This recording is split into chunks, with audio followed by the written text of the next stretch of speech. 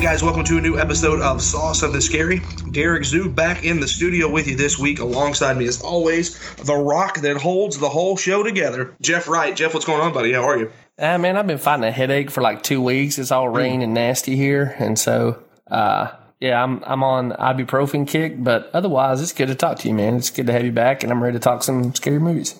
Yeah, man, it's good to be back. And on that note, I just want to say thank you to Jody Webster and the lovely Miss Christy Wright for not only introducing a bunch of words to our new lexicon, but also for holding the fort down last week while I was gone. Also, just want to say thank you to those of you who've reached out and sent your condolences over the loss of my great uncle. It's very much appreciated. So thank you guys for that as well. And while we're thanking people, Jeff, we might as well thank our newest patron, Jared Moore. Yeah, thanks, Jared. Jared's a friend of the podcast. If you've been listening for a while, you know he's a good friend. He's been on as a co-host, and appreciate him chipping in to support the work. Absolutely. And remember, you guys can also chip in to support the work for as little as $1 a month. The perks start at $3 a month, and that gets you a bonus episode of the podcast, which we will have out probably in the next couple weeks. You can go to patreon.com/scary podcast for more information. Would love for you guys to sign up and be a part of the group. And on that front, for those of you who are listening who are I was going to say Patreons. That's not what you are. Patrons. I'll be reaching out soon. I should have already, but I'll be reaching out soon to get your phone number. I'll reach out through Patreon. That number is only so that we can call you and fulfill one of those criteria of perks. We're looking forward to talking to you face to face. So just be expecting that, and don't think we're being creepy. We're not going to do anything weird like sell your phone number to anybody. We're just going to give you a call and say thank you personally. Looking forward to doing it too. Absolutely. Looking forward to talking to you guys. Also on that front, if you guys can do us the huge favor, if you haven't already, to rate us on Apple Podcasts, Google Play, Stitcher, SoundCloud, wherever you guys are listening to the show on, that would be much appreciated as well. Obviously, we covered those 5 stars, but any rating will be good. And the more ratings we get, the more ear holes we can get into. That sounds weird, but that's what we're looking for. And the more we can do that, the bigger we can grow this universe. So I really would appreciate that. I think that's all the plugs that we've got right now out of the way. So, Jeff, let's get to everyone's favorite part of the show. Jeff hates trailers. And I have 3 trailers for you this week. All right, good news. Are you ready? Bring it on. All right, my man, this one should be a no-brainer for you. I just saw it today. This is for I don't know if it's a television show or if I guess it's a movie. So this comes to theaters on May the 10th of this year. It is the biographical film called Tolkien. Okay. Starring everybody's favorite Middle-earth author? Yes. Or I say about everyone's rather than starring. I guess it'd be hard to star a dead dude. No, they've actually made a hologram of him, and so he's going to be doing the whole thing. Tolkien explores the formative years of the orphaned author, easy for me to say, as he finds friendship, love, and artistic inspiration among a group of fellow outcasts at school. This stars Nicholas Hoult as J.R.R. Tolkien. That's good casting. I like Holt's work. Yeah, man, I love some Tolkien. I taught him several years ago, and I taught full time. I didn't think that I really cared all that much for fantasy as a genre. And then I taught The Lord of the Rings, and I realized at least what he's doing with the fantasy genre, I like a whole lot. And so I'm down to watch anything that comes through with his name on it. Now, C.S. Lewis is closer to my wheelhouse. I've read more C.S. Lewis than I have Tolkien, but they were friends. They were part of this group at Oxford called the Inklings. And they did have a falling out later in life, but they're kind of intertwined, and it's all stuff I'm interested in. So I'll probably be there, most likely with my wife, on opening night. What about you, man? Yeah, man, I'm interested in that. I like biographical films, and this trailer looked pretty decent, and I like Nicholas Hoult as well, so I'm in. I don't know if I'll be there opening night or not, but I'll catch it while it's in theaters for sure. Yeah, in my circles professionally as a teacher, that's probably going to end up being appointment viewing for most of my colleagues. So I'm guessing we'll be early adopters. Cool. Well, if you get to it before I do, you'll have to let me know how it is. I certainly will do so. Sweet. All right. The next one I've got for you, I think that we've talked about this before, maybe in the Horror Reporter, but there is a teaser trailer that came out for it this week for NOS 4A2. Yes, which is supposed to work out to Nosferatu, right? Right, yeah. And the synopsis on that is a young Victoria Vic McQueen discovers she has the power to unlock portals that help her find lost objects. As she delves further into this hidden universe, she encounters many other Inscape travelers, some benevolent and some who have been corrupted by their power. When Vic encounters Charlie Max, an immortal who stays that way by feeding off the souls of children, she makes a sworn enemy of him. Charlie Max is played by Zachary Quinto. Vic McQueen is played by Ashley Cummings. And those are the only two names that stand out to me that I'm looking at. All right, and this is a Joe Hill thing, right? Stephen King's son? Yes, sir. Yeah. I had this book queued up in my audiobook player, and I ended up deciding to listen to The Shining ahead of it. I really want to get to it, but I just haven't. And I'd like to get that book read or listened to before the movie comes out, but I guess it's breathing down my neck at this point, right? Well, it's not a movie; it's a series. It premieres on AMC, and that is on April the 30th. So, I mean, you don't have much time, but you've got some. I have to listen to it on that like speeded forward setting, where it sounds like an auctioneer. Yeah. That'd be good. Hey, speaking of audiobooks, I know I told you this, but I want to tell everybody else. I'm listening to Dr. Sleep right now. Mm-hmm. And, man, I'll tell you what.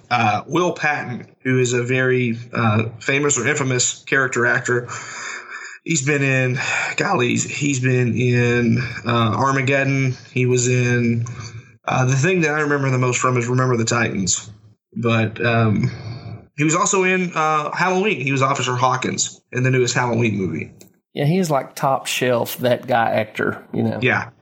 Yeah, he's the narrator, and he just does an amazing job with it. So, his Wikipedia page, he must be proud of that because his Wikipedia page says Will Rankin Patton is an American actor and audiobook narrator. So, yeah, he's all in. There you go. He's doing a great job with it, and I highly recommend if anybody has an Audible credit to grab that book if you haven't read it yet. It's I'm deep into I think I'm in like 2.5 hours into it. It's like an 18-hour book, but I'm enjoying what I'm hearing so far.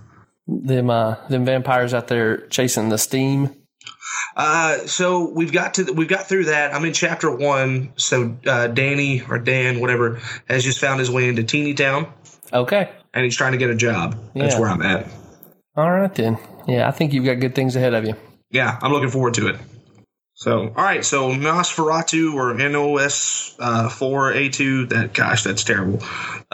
It comes out on April the 30th. Just before we move on from that, I'm glad to see Zachary Quinto back in horror. Me too, man. I think that's a good move for him. And he shows up in the Netflix original that just dropped last week called High Flying Bird. Okay. I don't know if you looked into that at all. It's about the NBA, but there's no actual basketball games in it as best I can tell. It's more about like power agents and how they influence the finances of the league and the backroom dealings and whatnot. Oh, so it's basically like White Ballers? Sorta, yeah. But here's the thing. Steven Soderbergh is the creative genius behind it. Oh. And it has our man Andre Holland as the lead. He of Hulu's Castle Rock fame. Okay. And, anyway, I started the other day because most people know I'm a diehard NBA fan. And it's interesting, but I haven't yet figured out if I like it. It's very Soderberghian, and that's not always a good thing. Makes sense? Right, yeah. Does he shoot it all on an iPhone? I don't think so because it doesn't have the look of Unsane, but it's also, I don't know, he's doing something interesting with it visually, or I shouldn't say interesting. Visually, I don't know enough about cinematography to know what he's doing, but he's doing something to kind of make this look. I'm struggling for the right vocabulary. Everything looks very frank and earnest and cut and dried. Okay. And I don't know how else to describe it. So that's a long way of me saying he's doing stuff with it. I like it, though. That's a good description. Hey, I will say this.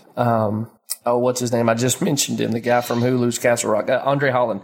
He's really good. Okay. he played basically the same character in Castle Rock, only with a different personality. And so, like, the guy in Castle Rock was uncertain of himself, hesitant, didn't have his footing. In this, he is Mr. in control of everything and 2 steps ahead all these stupid people who are holding him back. And, he's handling his business very well in this movie. Well, cool, man.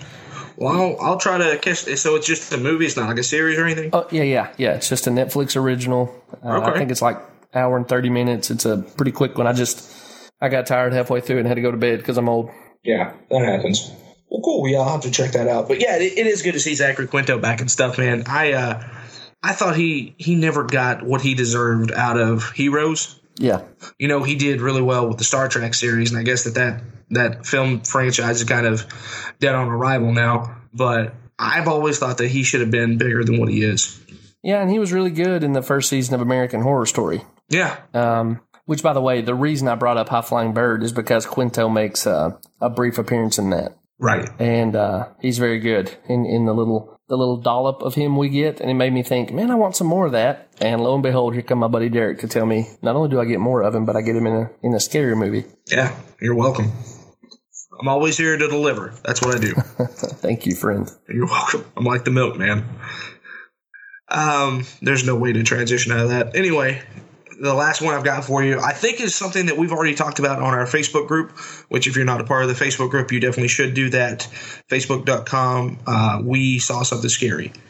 But anyway, the third one I've got for you is Child's Play. It dropped on Friday.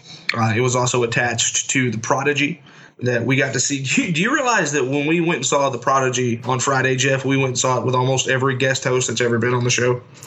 Yeah, who else do we need to bring in? Al or Mike D? Yeah, Big Al and Mike D. That would have been it. That would complete the set. That was the real-life version of the Facebook group. Yeah, 100%. Yeah, that was a good time. So I'm not going to watch the Child Play movie, and I think I told Jody I would watch the trailer, but I haven't done that yet. Is it worth watching or looking at? I don't think so. Yeah. I mean, I'm so out on this whole thing, man. I just have no desire to see a rebooted version of this, of this franchise, especially one that looks like it's going to try to take itself more seriously. Yeah, like it's a killer doll, right? If your tongue is not planted firmly in your cheek on this thing, I don't understand why you're doing it. And do we get any hints of why Audrey Plaza is attached to this thing? Like, what did she find interesting in this? I don't know. She plays the mom. Huh. She bought the Buddy doll for her kid. But, yeah, that's so weird. There's just sometimes you feel like you see a disaster coming from a mile away, and I don't know how nobody connected to this project or studio or whatever didn't say let's leave that in the warmer a little while. It's only half baked. Yeah, I really don't know why they wouldn't do that, but that's where we're at. And of course, no one that was attached to the original franchise is around for this one. They're off trying to do their own thing. I guess they're trying to make this TV series happen. Yeah, and that I'll probably check out. Yeah, I probably will as well. Jennifer Tilly actually went on social media and posted some negative things about the trailer and stuff like that. So it looks like we're going to have a Child's Play feud, which is the most 2019 thing I think I can ever say. Could we get that set up for like one of those battle robot, TV shows? Yes. Like just send one Chucky versus another. I think that'd be wonderful. Book it right now. The winner has to fight not just Chucky, but that offspring of his that showed up in the last canonical Chucky movie. Okay. It could be like Double Dragon. You just have end bosses. Yeah. That's much more interesting than the idea of a AI-controlled buddy doll running around killing people. Yeah. And they also have to fight the reanimated corpse of Dennis Hopper as King Koopa. Okay. I mean, if we're going surreal, why not go all the way in? You know what I mean? Exactly. That's what I'm saying. Let's do it. All right. So this is off your radar. You're not going to watch this movie. I can't imagine me seeing this. And I say that as a guy who watches some really awful horror movies. Yeah. But I guess not only am I not interested in it, I'm kind of morally opposed to it. And so the combination makes me think that it's just not going to happen. Do you think you'll watch it? No. I don't think that I'll ever directly set out to be like, hey, I want to watch this Chucky movie. I could see this ending up on someone that we know's 30 Days of Horror or 31 Days of Horror list, just because he knows how much I hate stuff like that. He wants to stick it to me, and might have to check it out there. But intentionally, I don't believe it'll ever happen. Yeah, it's unfortunate. It is. They just made a dumb choice, and this is what they get. The Saw Something Scary people are out, and that'll show them. Yeah. That's true. Hey, one more thing that I want to talk to you about. This has nothing to do with horror, except that it looks scary to me. Have you seen this trailer for the new Aladdin movie? I saw the memes about Will Smith's genie. Holy smokes, man! Yeah, that was really funny. I mean, have you seen him? The CGI version of him is. Yes, yeah. He. I can't imagine that's the look that. I don't know. I can't imagine that in hindsight they're happy with what he ends up looking like. Yeah. What would you liken it to? Man, had you not asked me that, I could have told you. Yeah. But I can't think like off the top of my head. Like I had several different things queued up. Had several different things queued up like 2 days ago. The funniest meme I saw had him standing beside the. I don't even know what they were called, the Na'vi or whatever from. Why did that movie just leave my mind? The James Cameron movie, Avatar. Okay, yeah. Had him standing beside the guys from Avatar, and I thought, well, maybe that'll work. Maybe that's the way to bridge these two visually, disappointing efforts. Yeah. I just got a direct message on Twitter. Somebody sent me this. Johnny Sun, who's one of my favorite authors and tweeters, made him green. And as he's pointing at Aladdin, he says, "Onions have layers." This does not bode well for a project that I've already had serious reservations about, right? Like this is sort of the Disney version of what we're talking about with Child Play. It seems like this is a disaster coming a mile away. Yeah, it really does. It just looks bad, man. You know what it reminds me of? Did you see that second Spider-Man movie with Andrew Garfield? Unfortunately, yes. And where Jamie Foxx played Electro? Yeah. This is his cousin. That's pretty apt. Apt. I think that's the best comparison I've heard. We need to make a meme somehow. I don't know. I'm guessing there are meme creation websites. Oh yeah, for sure.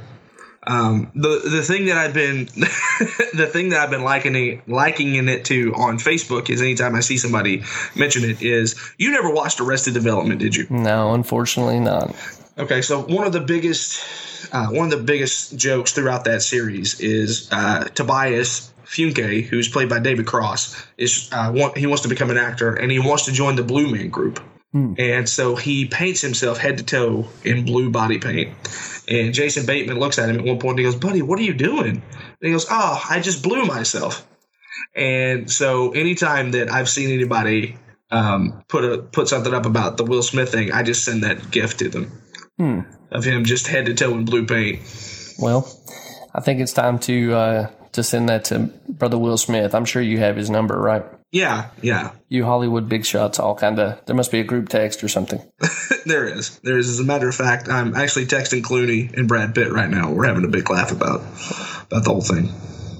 I imagine they would find this quite funny. Yeah. What do you think Robin Williams would say about this? Man, I think that Robin Williams would. Honestly, I think that if Robin Williams were still around, this wouldn't be an issue. I think they would have made a CGI version of the genie that looks like the genie from the Disney movie, and Robin would have voiced it, and everything would have been good.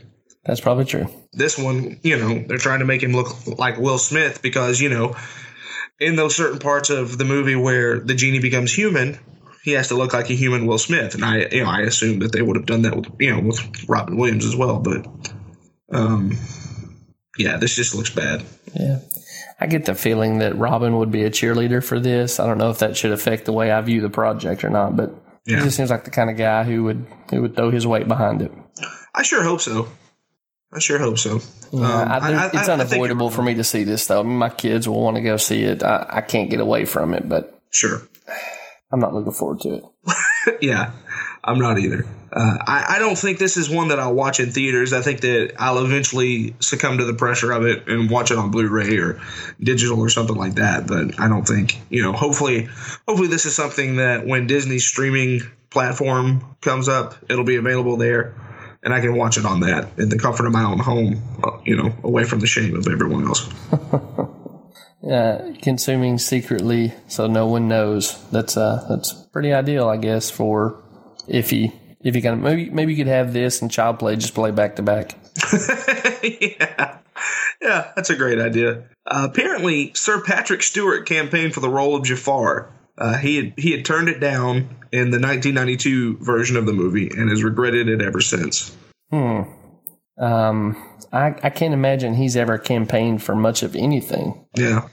People come to him, not him to them, right? Right. Huh. That's surprising. Yeah.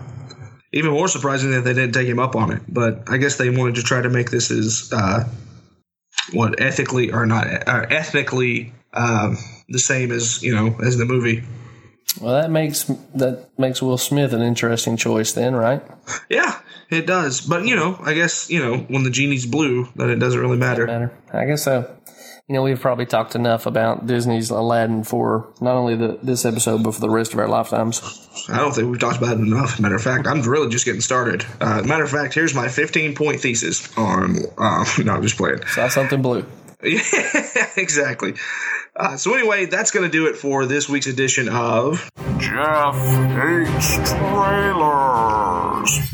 So, Derek, there is not a lot of good horror news out there. I know that I bellyached about this in the Facebook group, and you and Jody were kind enough to try to help me out here, but it just wasn't anything that really grabbed my attention. And you already mentioned that we went to watch The Prodigy with Jared and Christy and Jody, and I figured we could just do a review of The Prodigy instead of having...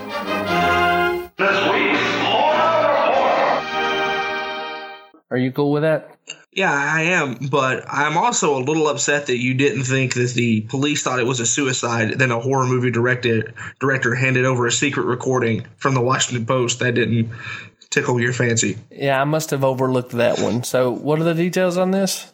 So, it's from the Washington Post. It was from this morning. Or no, from yesterday, excuse me. I think the only one you saw was, so Eli Roth is getting set to film a new horror movie, and you just turned off everything that I said after that. I literally saw that, clicked the mad face emoji, and then went and taught a class. So, yeah. Yeah. Anyway, I'll put this up. I haven't had a chance to read it all. I'll put this up by itself in the Facebook group, and we can all talk about it there. That sounds like a plan, man. Yeah. Thanks for scratching that up for us, though. Yeah, no doubt about it, man. Sorry, I led with Eli Roth, and that's I was afraid that was what was going to happen. So, your petulant co-host. It's hard working with a diva. Are you saying that about me, or? No. I'm saying that about me. Just having to own the trials and tribulations of your working arrangement. I don't think that's true. So, The Prodigy. Yeah, let's talk about The Prodigy, but let's also talk about horror noir. Can we do that too? Yeah, let's talk about that first. So you've watched that now, right? Yeah, I watched it this morning. Okay, what'd you think? I really enjoyed it, man. I thought it was a very interesting look at black, the history of black horror. There's a lot of stuff in there that I didn't really know about, especially the early, the beginnings of stuff. Some of the tropes I guess I'd always known about, but never knew that there were actual names for the tropes. I love the fact that they paid so much homage to Candyman. Yeah, didn't that make you want to go back and watch Candyman again? Yeah, 100%. And also, I'm going to watch Tales from the Hood again after that thing that they did with David Alan Grier. I haven't seen Tales from the Hood since I was a kid, probably. So I'm going to go back and watch that as well. I guess we should clarify, if anybody doesn't know what we're talking about, there's a new documentary on Shudder that is, I guess, an adaptation of a textbook called Horror Noir, which details the relationship of the African American community to horror as a genre. And, man, it's fascinating. Like, I was talking to Nikki on the Facebook group. I'm going to go find this textbook now and read it like a novel because there was just so much stuff in there I had no idea about. Mm-hmm. Yeah, I'm actually right now searching for it on Amazon. Yeah, I think on Amazon right now it's like $45. But Oh, dang. Sometimes you just got to pay a little cabbage for a book you want to read, and I think I'm going to do it. Well, there you go. The most interesting part of that documentary for me, and of course there was just a ton of stuff that I did not know for one reason or another, but that Blackula, which is a movie I would have otherwise dismissed as just blaxploitation, dreck, and never thought a second thing about. Right. That a number of the young men who saw that, as black kids without a lot of representation on the big screen, they found that very empowering and inspiring, and they, in ways that sounded like kids who say, "Hey, I saw Captain America on the screen, and I wanted to be Captain America when I grew up." These guys were saying, like, that's who I wanted to be when I grew up, because they were starved for positive representation on the big screen. And I not to just keep repeating myself, but I would have never anticipated that, and felt like I came away with a much better understanding of the subject. Now, of course, my understanding was very limited, but man, that documentary just does kind of feel like an education. Yeah, for sure, man. I completely agree with that. I went into it, knowing the basics, right? Jordan Peele, Get Out, everything that I've ever seen from the 90s.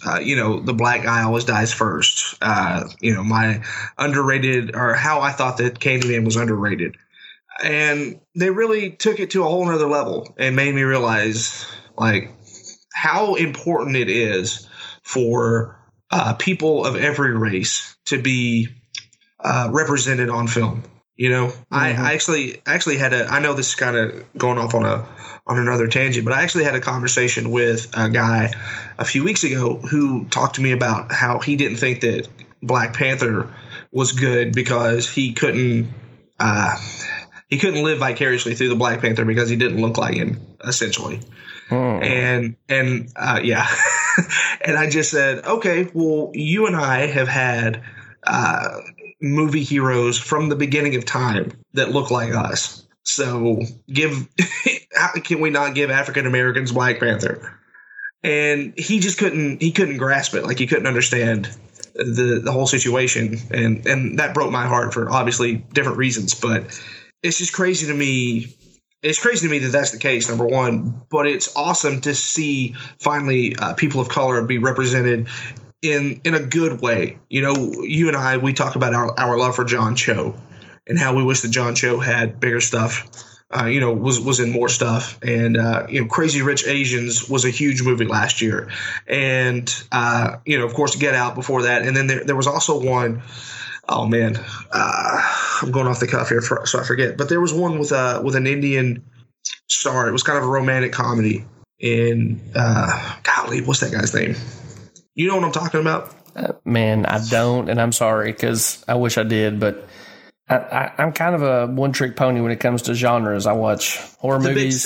The Big Sick is what I was talking about. I'm sorry. Oh yes, Kamal Nanjiani. I did watch that one actually, and I loved it. Yeah.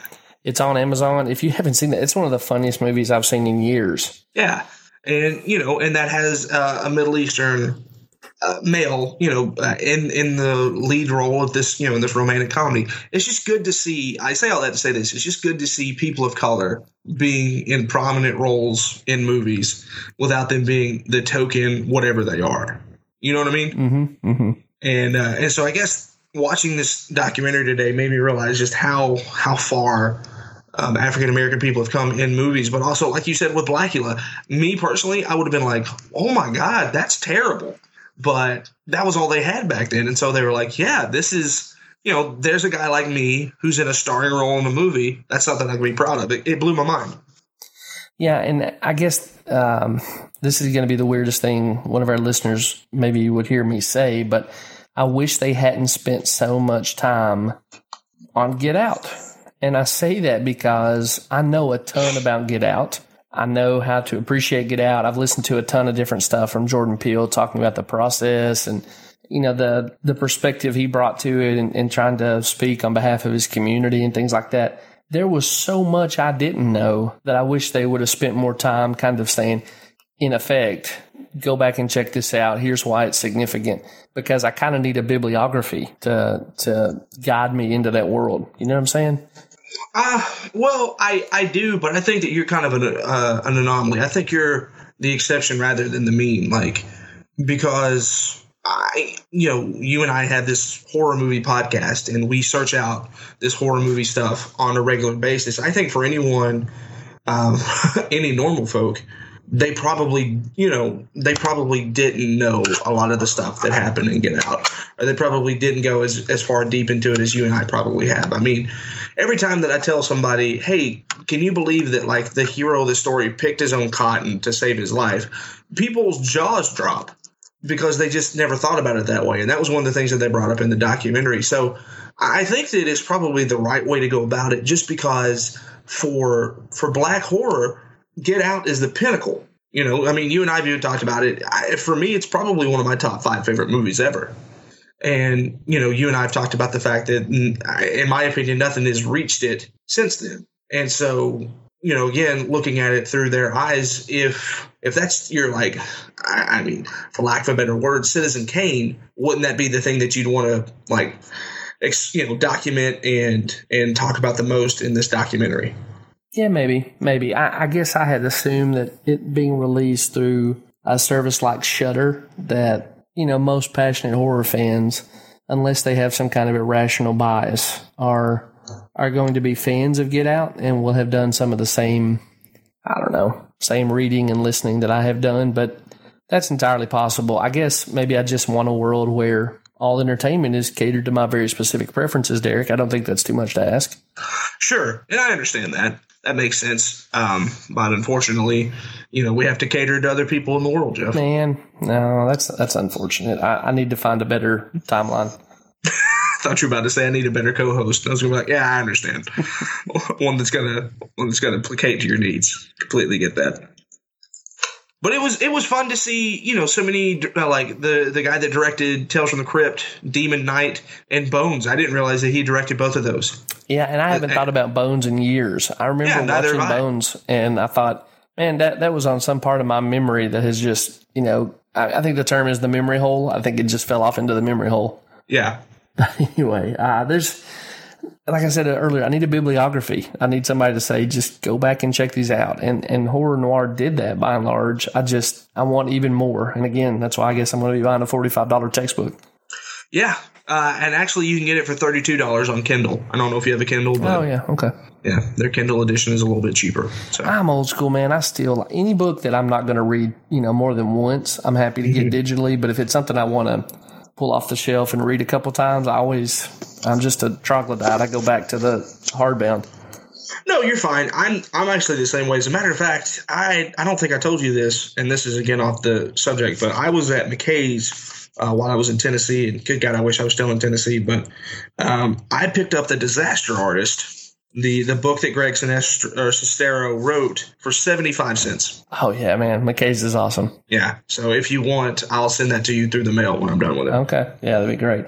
You know that our boys there have a new movie coming out, right?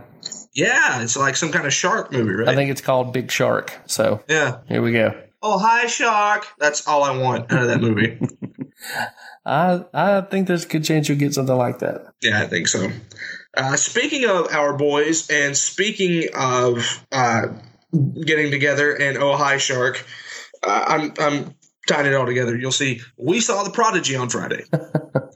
Was Tommy Wiseau there? Because that would have made it much more awesome. No, but while this movie was boring and pedantic, at one point I yelled out, "You're tearing me apart, Sarah!" That's true. And that's why I thought I could tie it all through. That's true, you did. So you called it boring and pedantic. I guess that probably sets everybody up listening for our review. Did you like anything about the movie? I thought the little kid did a great job. The little kid played Georgie in it. And I thought that he did a great job. He definitely carried his weight in the movie and really had some tough stuff to go through as a child actor. And I felt like that he nailed pretty much all of it. Yeah, he was not a weak link there, which I guess we've talked about a little bit with Mike Flanagan, that there's some really great children working in horror right now, child actors. Yeah. And I guess I had attributed that basically to Flanagan's skill and also Sandberg, who has done some good stuff with Annabelle Creation. But maybe we're just in a sweet spot where we've got more skilled kid actors. Sure. The thing I'm hoping is that they don't, in 15 years, we're not reading horror stories about what's become of their personal lives, Right. But all that to say, yeah, Georgie, whatever that kid's name is, this wasn't the best acted thing I've ever seen, and he certainly was. He was heads and tails above what we were getting from older actors. Yeah, that guy's name is Jackson Robert Scott. Okay, well done, Jackson Robert Scott. Yeah, that kid has had so far has had a really cool little filmography. He was in Criminal Minds. He did an episode or two on Fear the Walking Dead. Then he played Georgie. Then he did a movie called Skin, which was a short that I haven't even heard of until now. And now he played, Miles in The Prodigy. So kudos to that kid. I look forward to seeing whatever he comes out with next. Yeah, the only other strong acting there was I can't ever pronounce this guy's name right. Colm Fiore. Yeah, that's a guy's brother. Well, he played the counselor or whatever. He just no-sold my joke there. Yeah, he did. Okay. Sorry about no-selling the joke. It's because I'm terrified that I've offended somebody with my pronunciation. Oh, I was just trying to say that he was the brother of Guy Fieri. I'm sure that you nailed it. Oh, the chef. Yeah. I got you. It wasn't a good joke, but then you no-sold it, and it made it a horrible joke. So I was going for the Norm Macdonald awkward thing. Nailed it. Taylor Schilling, yeah, whatever. Peter Mooney, I think, is the guy who played Dad. Yeah, that's fine. Right. In some ways, they could have been cardboard cutouts. They just didn't have much they needed to do. What did you think about the story? Man, it felt like, I leaned over to Jody at one point and I said, didn't we just see the preview for the new Child's Play? Like, that's how I felt. Like, I felt like this was Child's Play 2.0. So he's a doll come to life to terrorize? Well, I mean, the killer, in the Wahlberg, in the original Child's Play, the killer puts himself possessed. He does some kind of incantation and puts his soul in the body of this doll, and essentially that's what happens here. This guy gets shot at the same time that this child is born, and because he the Casper rule, right? Any ghost that has unfinished business doesn't cross over. Because he has unfinished business, he possesses the soul of this, or the body of this child. It just felt very predictable, very, I guess predictable is probably the best word to say without the other adjectives I used before. I literally looked at you and called every beat, and anything that I didn't like, anything that I told you, you looked at me and you're like, yeah, that's exactly what's going to happen. Yeah, that's the thing. I mean, I guess I hadn't put the connection to Child Play together right, but you're absolutely right on that, and that's a great call. So, it's lifted that from Child's Play. It's lifting a lot from The Bad Seed, The Good Son. Even think that there's shades of Denzel's Fallen in this one, and I guess that's the most frustrating thing for me. I don't think anybody who's listened to this podcast for long will be surprised you saw it all coming, but I feel like I saw everything coming. And my wife, who doesn't watch horror, is, regularly leaning over going, hey, this is what's coming, right? And I'm like, yeah, honey, that's exactly what's about to happen. Yeah, and I mean, at one point, I thought you were going to separate Christy and I because we just kept making so many jokes. Yeah, there was a poor man's version of Mystery Science Theater happening right there in the AMC Theater of Cookeville, Tennessee. But it was the most entertaining part of that movie. You have to admit that. Yeah, it was either separate y'all or get you mics and just start recording. I would have went for that one. I think that would have been the better version of it. Yeah. Anything positive to say about this movie? Besides the kid, no. I would have something positive to say, except that this stinking movie gave away the most interesting and original part of the movie in the stinking trailer. Yeah. This is Exhibit A for a movie that would have been better if you just didn't know what was coming. And thankfully, Jared had forgotten about seeing the trailer, and Christy had not seen the trailer. And so I was sitting between them, and I kind of leaned back as far as I could and tried to put them in my peripheral vision for when the jump scare happened. And I guess that was the most entertaining part of my night. Yeah. Yeah, I wish. I wish that jump scare hadn't been in the first trailer. And as a matter of fact, I don't know if you know this or not, but I was reading up on IMDb where they said that they had to edit that part of the movie because the initial reaction to it caused too much terror. Well, man, that movie was so derivative and rebaked that I'm not sure editing terror out was exactly the call there that I would want to see made. Yeah. So, just to quote it, the now infamous scene at the end of the trailer, in the first trailer, along with other scenes, had to be re-edited for test audiences due to their intense scare factor. I don't know what movie those test audiences saw, but I would much rather see that than what we saw. 100%. In fact, I almost feel like, I don't know, that sounds like revisionist history after the fact, being like, oh, there was a scarier version. Yeah. We didn't want to scare y'all so bad, so we released a mediocre cut. Yeah. Yeah, whatever. That's a Zack Snyder move right there. On a scale of 1 to 10, Jeff, what would you rank it? Yeah, that's a 2. Okay. Actually, wow, I'm the horror uncle in this one. I gave it a 3. Okay. Based on just that little kid. Yeah. And that I thought that I might be grading too harshly, but if you're going to give it a 2, then I'm going to go back and say the same thing. 2. I think this is the kind of thing that the kind of film that when it shows up on Netflix, you may put it on to have background noise or kill time. Sure. And so that's why I didn't, leave it with a 1 or something. It doesn't quite rise to perfectly acceptable horror, but it's like, I'm desperate for horror. And there are worse versions of scary movies than this one. So how's that for damning with faint praise? Yeah, I think that's right. I think that's the best backhanded compliment. Yeah. So, anything else to say about The Prodigy? No, I hope I never have to see it again. Yeah, maybe they'll hear this and release the mythical good cut. Yeah, hey, whoever directed this movie, Nicholas McCarthy, if you're out there and you're listening to the show, and why wouldn't you be? We're the #1 horror-related podcast on the planet. Then you should release that version of it, or just give it to Jeff and I, and we'll watch it and give you a better grade if it's better. Yeah, I'll double dog dare you because I don't believe it exists. Yeah, me too. All right, man. We'll wrap up The Prodigy there, and that means it's time, I suppose, to pull the curtain on A Tale of Two Sisters. You ready to do this?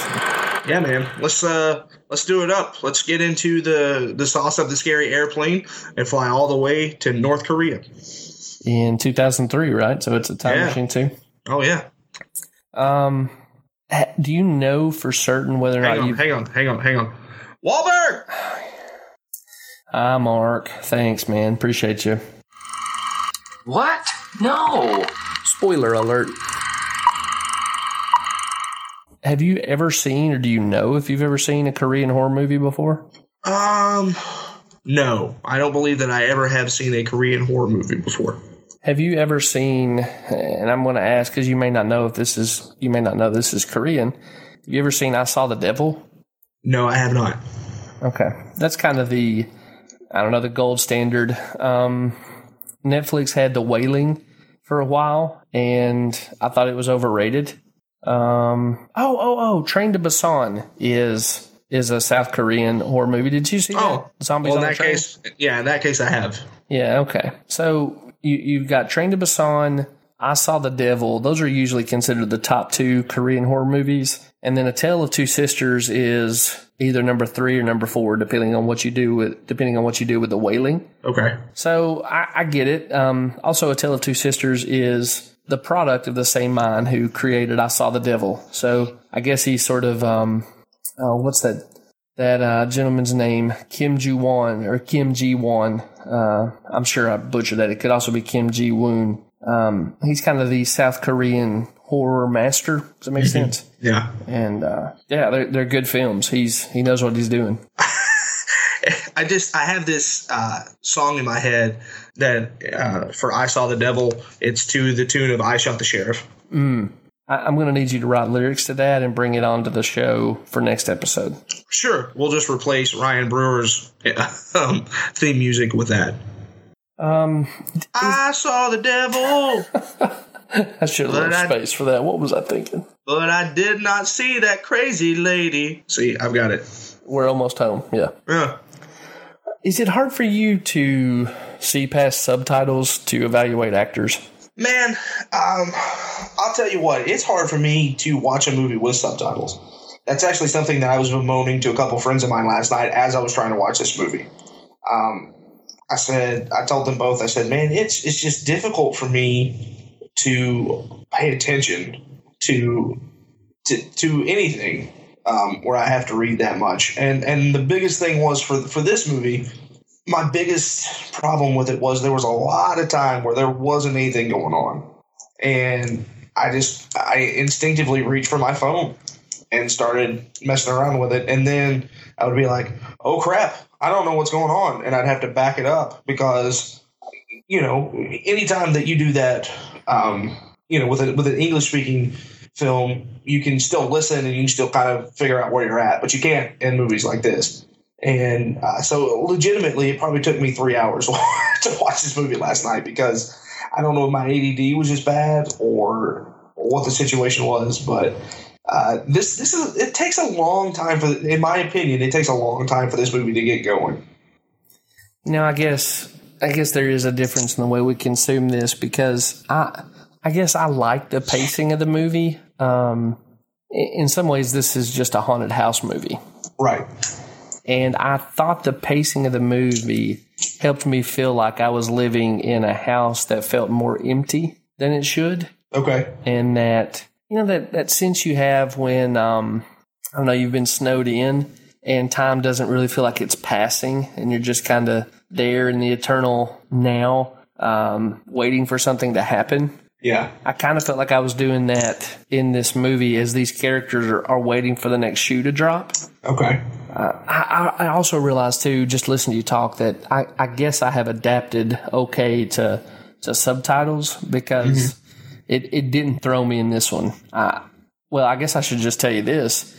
There are times when if I'm having a hard time with English dialogue and making sure I know exactly what someone's saying, I'll turn on English subtitles at this point. Okay. And just kind of double check what I thought I heard. So maybe I'm entering that phase where I'd rather read a movie than listen to it.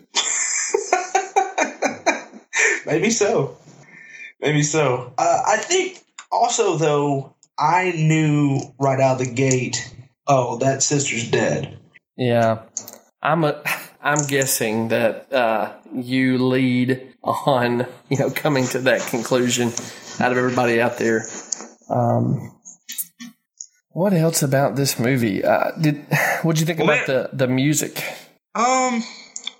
I honestly, Jeff, I don't have an opinion on the music. Nothing about it stood out to me, so I can't really comment one way or the other. I mean, I'm trying to think back into my memory banks, and nothing about it stood out to me. So clearly, you have something about it that you want to talk about. So. Twofold. One, it made me nostalgic because this movie is clearly of a particular time. And I didn't realize how much South Korean movies from 2003 were like what was happening in America in 2003. Mm-hmm. But I also really enjoyed the music. I thought it was atmospheric and really enhanced what was happening on the screen. And so I'm not usually a guy, unless it's like John Williams or, I don't know, who's the Disney composer who's done every good song they made? Danny Elfman. Well, Danny Elfman's up there. There's an Alan guy, too. I can't remember his name. Oh, yeah. Alan Thicke. You got me there. I knew that reference. Thanks, Cap. I'm old enough to know that one. Yeah. I get that one. Unless it's one of those guys. Alan Menken. There it is. Unless it's one of them, I don't usually notice. But I remember as I was watching this one, and maybe it's because I'm not able to listen to the dialogue. I'm having to read it. But for whatever reason, I thought the music was really effective in this one. Okay.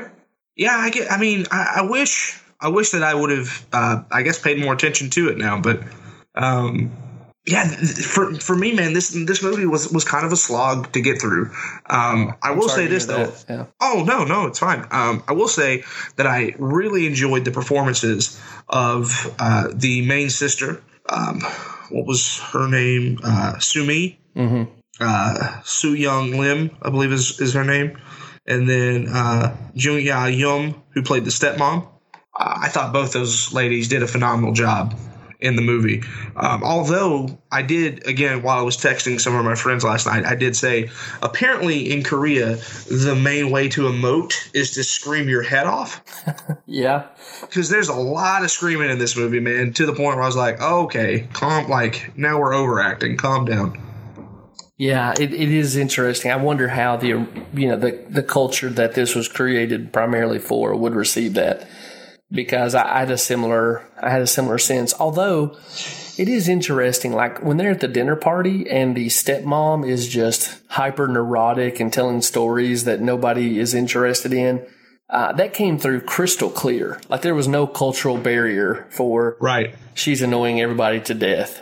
You know what I mean? Yeah.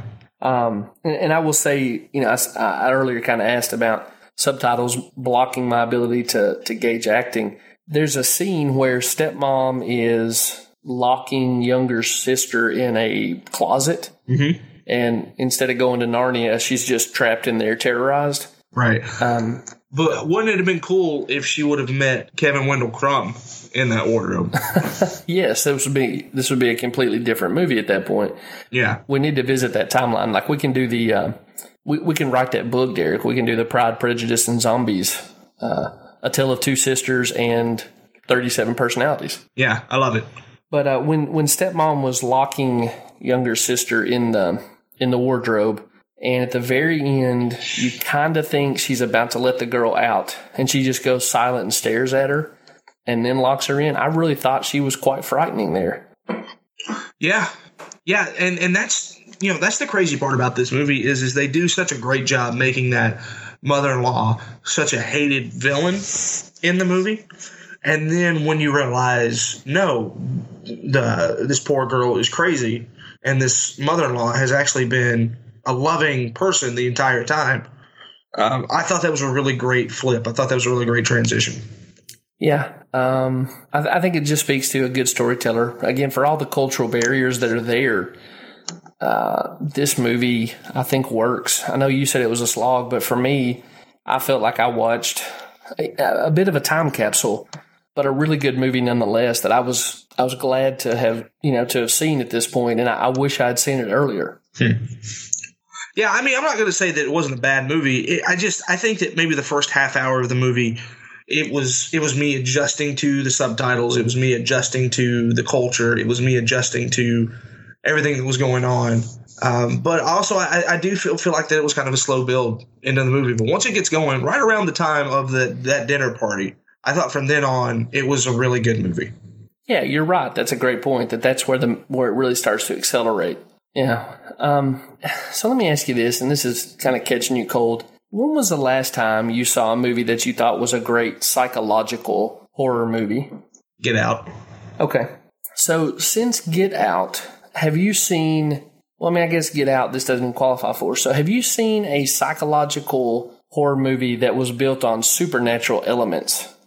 Right? Because Get Out is like crazy sci-fi and stuff, but it's not ghosts and goblins. Neither Silence of the Lambs. Yeah. Let's see. Nothing's hitting off the top of my head. Yeah. Well, I'm right there with you. And I think this movie is psychological horror, and it's the only one I can think of that is built on actually scary supernatural stuff. Or would you call Split or Glass that? See, I wouldn't, because I think they're trying to make the claim that superpowers are just part of the natural world. Does that make sense? Yeah. That they're not superpowers, they're just unexplored human powers. Mm-hmm. That's a good question. I guess I'm gonna say they're broadening the definition of what the natural world is, but it's not, again, it's not ghosts and goblins. Okay. So yeah, psychological horror built on the supernatural. This is my go-to, and it's a good mix. I'm happy to have seen it. Yeah. I honestly, man, like I said, at the beginning of it, it was difficult. It took me a little time to adjust to it, but I wound up really enjoying the movie. And I think in the future, when we are tasked to review some Japanese horror or Korean horror or anything that's not English, I'll be interested to see it more than I was going into this movie. Yeah, maybe one of these days we get around to I Saw the Devil, and you can debut your song. I saw the devil. and we'll drop in that review. I mean, I think that's a pretty perfect combination. Yeah, for sure. Well, now, I will say this. I don't know where you were going with your transition, but I will say that I watched this movie and then found out that there was an American adaptation of this movie called The Uninvited. Well, my brother, that's exactly where I was going. Tell us more. Boom! So The Uninvited stars Elizabeth Banks and who's the lady that's in that? Ooh, it's a lady. Golly, who is that girl? Emily Browning. The one who plays the daughter? Mm-hmm. Yeah. Emily Browning plays Anna, and she's been in several different things, none of which... Oh, she was in Legend with Tom Hardy. I saw that. And yeah, so she's been in several different things, but anyway, Emily Browning plays Anna, and they kind of flip-flop stuff in this one. Anna is the younger sister, and she has come out of the loony bin, and she's come to find out that Elizabeth Banks' character, Rachel, who was her mother's nurse, is now dating their father, engaged to be married, and her sister, her older sister, they're there and they're trying to cause a bunch of hijinks stuff. And I you and I talked about it off the air earlier today. It felt like the producers of that movie saw A Tale of Two Sisters, knew that they wanted to Americanize it, and then they also had seen Secret Window with Johnny Depp, and they just matched the two up. Yeah, so The Uninvited, I think, is 2009, right? Yes, it is. While I was watching A Tale of Two Sisters, I was wondering whether or not there'd been an American remake, because most of the J-horror that I have watched has gotten an English remake within 5 years. Right. And when you texted me and said, oh, The Uninvited, a light bulb went off. Much like Bones that I mentioned earlier, I had seen The Uninvited when it first came out. I had seen it in the theater, but I had almost entirely forgotten about the movie, not because I thought it was bad, just because it had been so long. Yeah. And we were kind of catching back up over that through text message. And you're right. Well, let me ask you this. Let me go at it this way. What do you think about The Uninvited? I know we're not reviewing The Uninvited, but scale of 1 to 10, what would you put on it? 5, probably. Okay. Maybe 5.5. And not to spoil the end of this episode, but would you go higher or lower for A Tale of Two Sisters? Higher. Okay, so I'm with you on both of that. But as a matter of fact, I'm sorry to interrupt, but as a matter of fact, watching The Uninvited gave me a better appreciation for A Tale of Two Sisters. Okay. Well, that dovetails with actually where I was going to go. The Uninvited may be other than The Ring, it may be the best English remix of a J-horror movie. Depending on what you want to do with The Grudge. I don't know if you think The Grudge was good or bad. It seems to be a polarizing movie. I thought that The Grudge was probably a middle-of-the-road movie. I think I liked it more because I had an intense crush on Sarah Michelle Gellar. Well, yeah, that would help. But, I think that probably The Uninvited is a little bit better than The Grudge. Yeah, I guess I'm there too. And I think that, normally I like just a straightforward adaptation, kind of stick with what works. But the changes to The Uninvited helps it stand on its own feet a little bit, and maybe helps it work for an English audience in a way that a more straightforward adaptation couldn't. Yeah. I think that everything that they changed from A Tale of Two Sisters to The Uninvited was so American. Yeah. Like, to start that movie out with a girl making out with a guy on the beach, I was like, yep, I'm definitely watching an American horror movie. That is right in the wheelhouse of the story that this movie is adapted. Both movies are ultimately adapted from. Did you go look at the Wikipedia page for A Tale of Two Sisters or The Uninvited? I went to the Tale of Two Sisters Wikipedia page, but I've mostly been on both of their IMDb pages. Okay, well, I recommend this to you and to our listeners. I don't want to spoil it, but if you go to A Tale of Two Sisters, you will be linked to Uninvited, but you'll also see in the first paragraph reference to a folktale that dates to this Korean dynasty that ran from the 1390s to the 1890s. So, talk about a long-standing empire, 500 years. Anyway, it references this folktale, and click that link, man, because the folktale is an awesome story, and I kind of wish there'd been a movie just straightforward made out of the folktale. Yeah. In fact, the ending is quite awesome. So I'm not going to read it out on the podcast here, but I'm telling you, man, I think that would be worth the 3 minutes it takes to click over to it, and I think our listeners won't be disappointed either. Well, cool, man. Yeah, should we put that up? Should we put that link up on the on the Facebook page? Yeah, let's do that. That's a good idea, man. The Kingdom of the Great Joseon, is that it? Yeah, so I think the pronunciation, get ready for a southern tongue. I think the pronunciation is something like Chosun. Yeah, it is, now that I'm looking at it. But yeah, if you see the story, it's, man, I'm going to go for it. So just forgive me if any of our audience members are Korean, but it's Jonghwa Hongrion Jeon. And that literally translates to the story of Jonghwa and Hongrion. That's the name of the folktale, and I thought it was super cool. I never heard it before, so cool. There's your daily Korean folktale reference and recommendation. Well, yeah, put that up. All right, I'll do it. Anything else you got to say about either The Uninvited or A Tale of Two Sisters? Well, I think that The Uninvited was even more telegraphed than The Tale of Two Sisters. Okay. Yeah. And I think that, I think that we say this a lot, but I think that it's true. If you're a horror connoisseur like you and I are, you probably are able to see what's coming out of that movie before it happens. To someone who watches horror, to get those snuggles from their girlfriend or whatnot, I think that it would probably be the perfect movie for that kind of stuff. Yeah. But if you're looking for the better of the two, then I would implore you to track down A Tale of Two Sisters. And also, I think that might be where Mike Flanagan got his idea for the bent neck lady. I mean, I had the same thing. Like bent neck lady showing up far sooner than I ever expected her to. Yeah. Good call. So okay, yeah, I'm with you on that. I really think A Tale of Two Sisters lives up to the hype. Like, I get why Jordan Peele picked it to tell his cast to watch it. Okay, well, I mean, that's what we're going through this. So, any thoughts, any machinations on what this means to us? Well, can we do our stock and trade first and then save that for the last? Oh my gosh, you are a diva for this episode. I am a diva. Yeah, that's fine. So, scale of 1 to 10, what would you give A Tale of Two Sisters? I think 7.5, honestly. Oh, well said. Yeah, I'm with you, man. Co-sign that 7.5. Yeah. Did we see something scary? For me, no.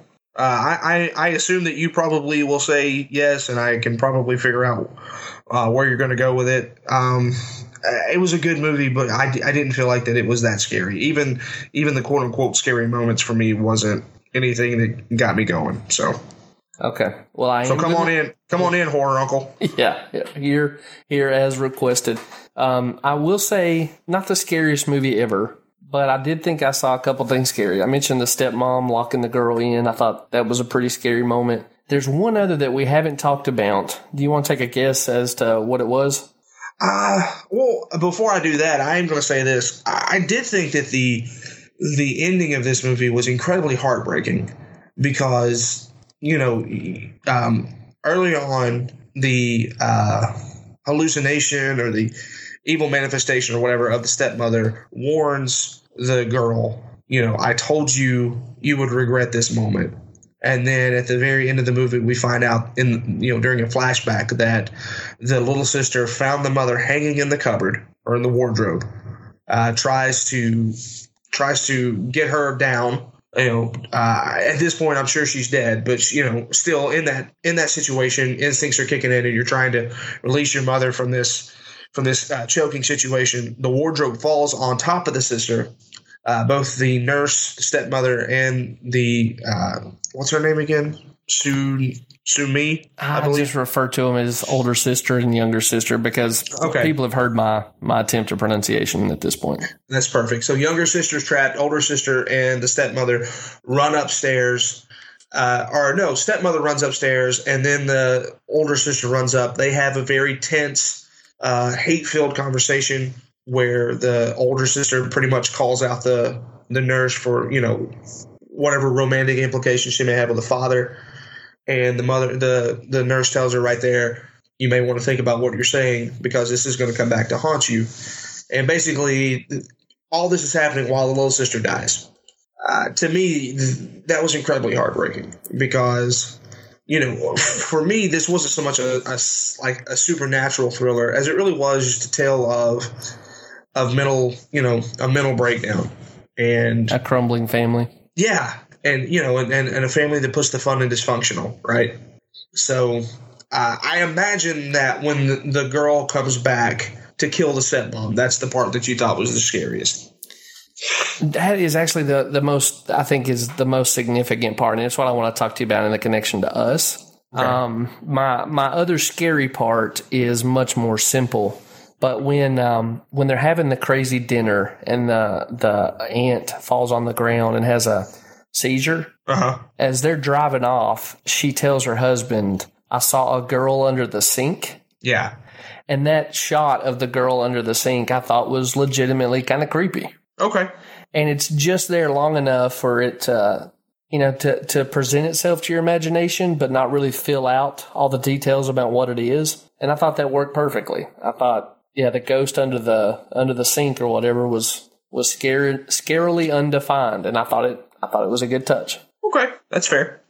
Well, to go to your question, and thank you for letting me save it for the last. The elements you're picking up on is what I think sets this movie apart from The Uninvited, what makes it a really masterful horror movie, and what I'm suspecting will touch on, what Peele's using it for in Us.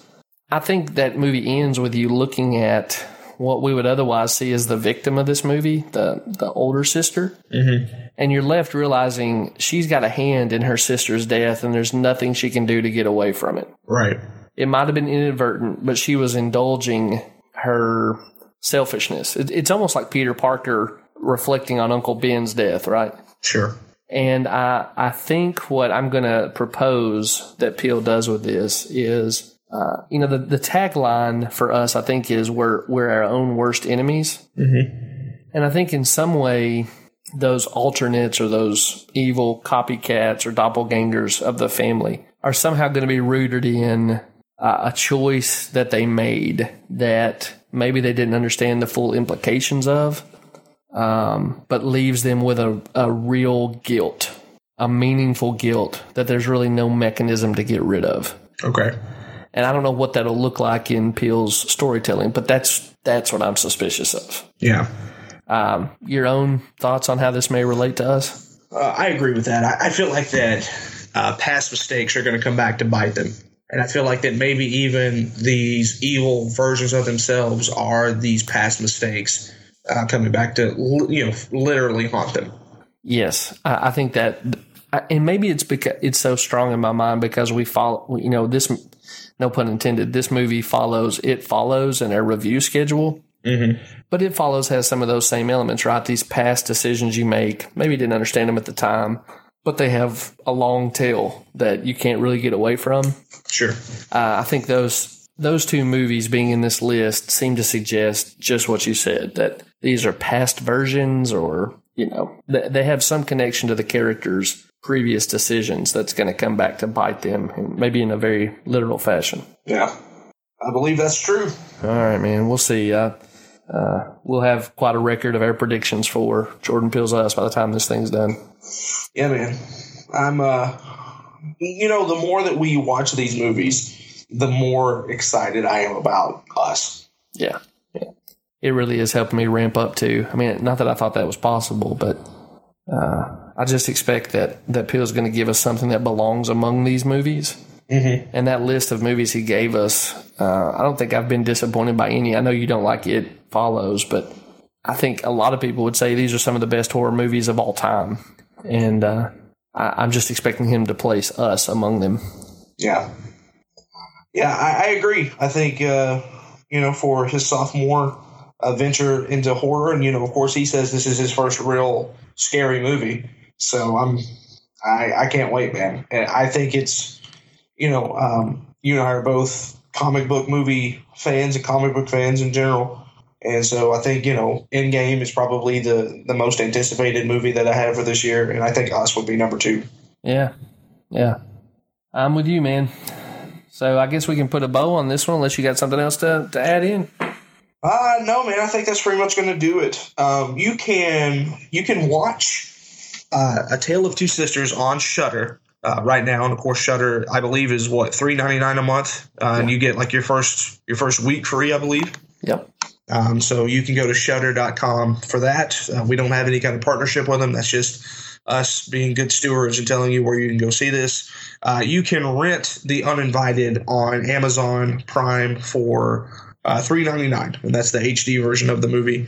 And if you're ever bored and looking to catch a movie, I think that'd be the perfect one to watch. If it's a rainy day and stuff and you're looking to get that horror fix, go to Amazon Prime and get The Uninvited. You could do a whole lot worse. Absolutely. Yeah. You could watch It Follows again. No comment. But yeah, so Shudder.com for that, and Amazon Prime for The Uninvited. Jeff, what are we watching next week? I think we're going kind of back in time a little bit. We're going to watch The Birds. Holy smokes. Okay. Yeah, I've been looking forward to watching The Birds. I've only seen The Birds once. Have you ever seen The Birds before? I assume you have. I've seen it with my mom, who I caught the love of horror movies from. I probably watched every Alfred Hitchcock movie I've ever seen with my mom the first time. And I haven't been back to The Birds, I think, as an adult. So I'm really excited too. Yeah, we watched that thing in high school. Really? Yeah, for either my drama class or an English class. I forget which one. But we watched The Birds, and I thought that was the coolest thing ever, that a high school teacher would let us watch that movie. For sure. So, yeah, I'm really looking forward to getting back into it. Yeah. All right. Well, we will look forward to doing that next week then. Absolutely. So, all right, guys, well, that's going to do it for this week's edition of Saw Something Scary. Remember, follow us on Twitter, Scary Podcast, Facebook, We Saw Something Scary for the group. Reddit /r/Saw Something Scary, and Saw Something Scary on Instagram. He's at Right Jeff. I'm at Derek Zoo. And folks, we are out of time. For next week, we just want to remind you to watch The Birds if you have the chance. Where's that at, Jeff? Oh, that's a good question. I haven't even begun to look. Okay. That's another thing we can post in the Facebook group. Yeah, so we'll post that up as well so you guys have it, and you can watch along with us as well. Remember, patreon.com /Scary Podcast. Get with us. We're going to be reviewing a movie on there here in the next couple of weeks for the bonus episode. You will not have access to that episode unless you join the Patreon for as little as $3 a month. So not asking for much, just asking for you guys to help us out, and we greatly appreciate it. All right, for Jeff Wright, this is Derek Zoo reminding you, stay away from clowns and sewers, white people teacups, blind men with turkey basters. We will see you guys back here next week for The Birds. Until then, bye-bye, man.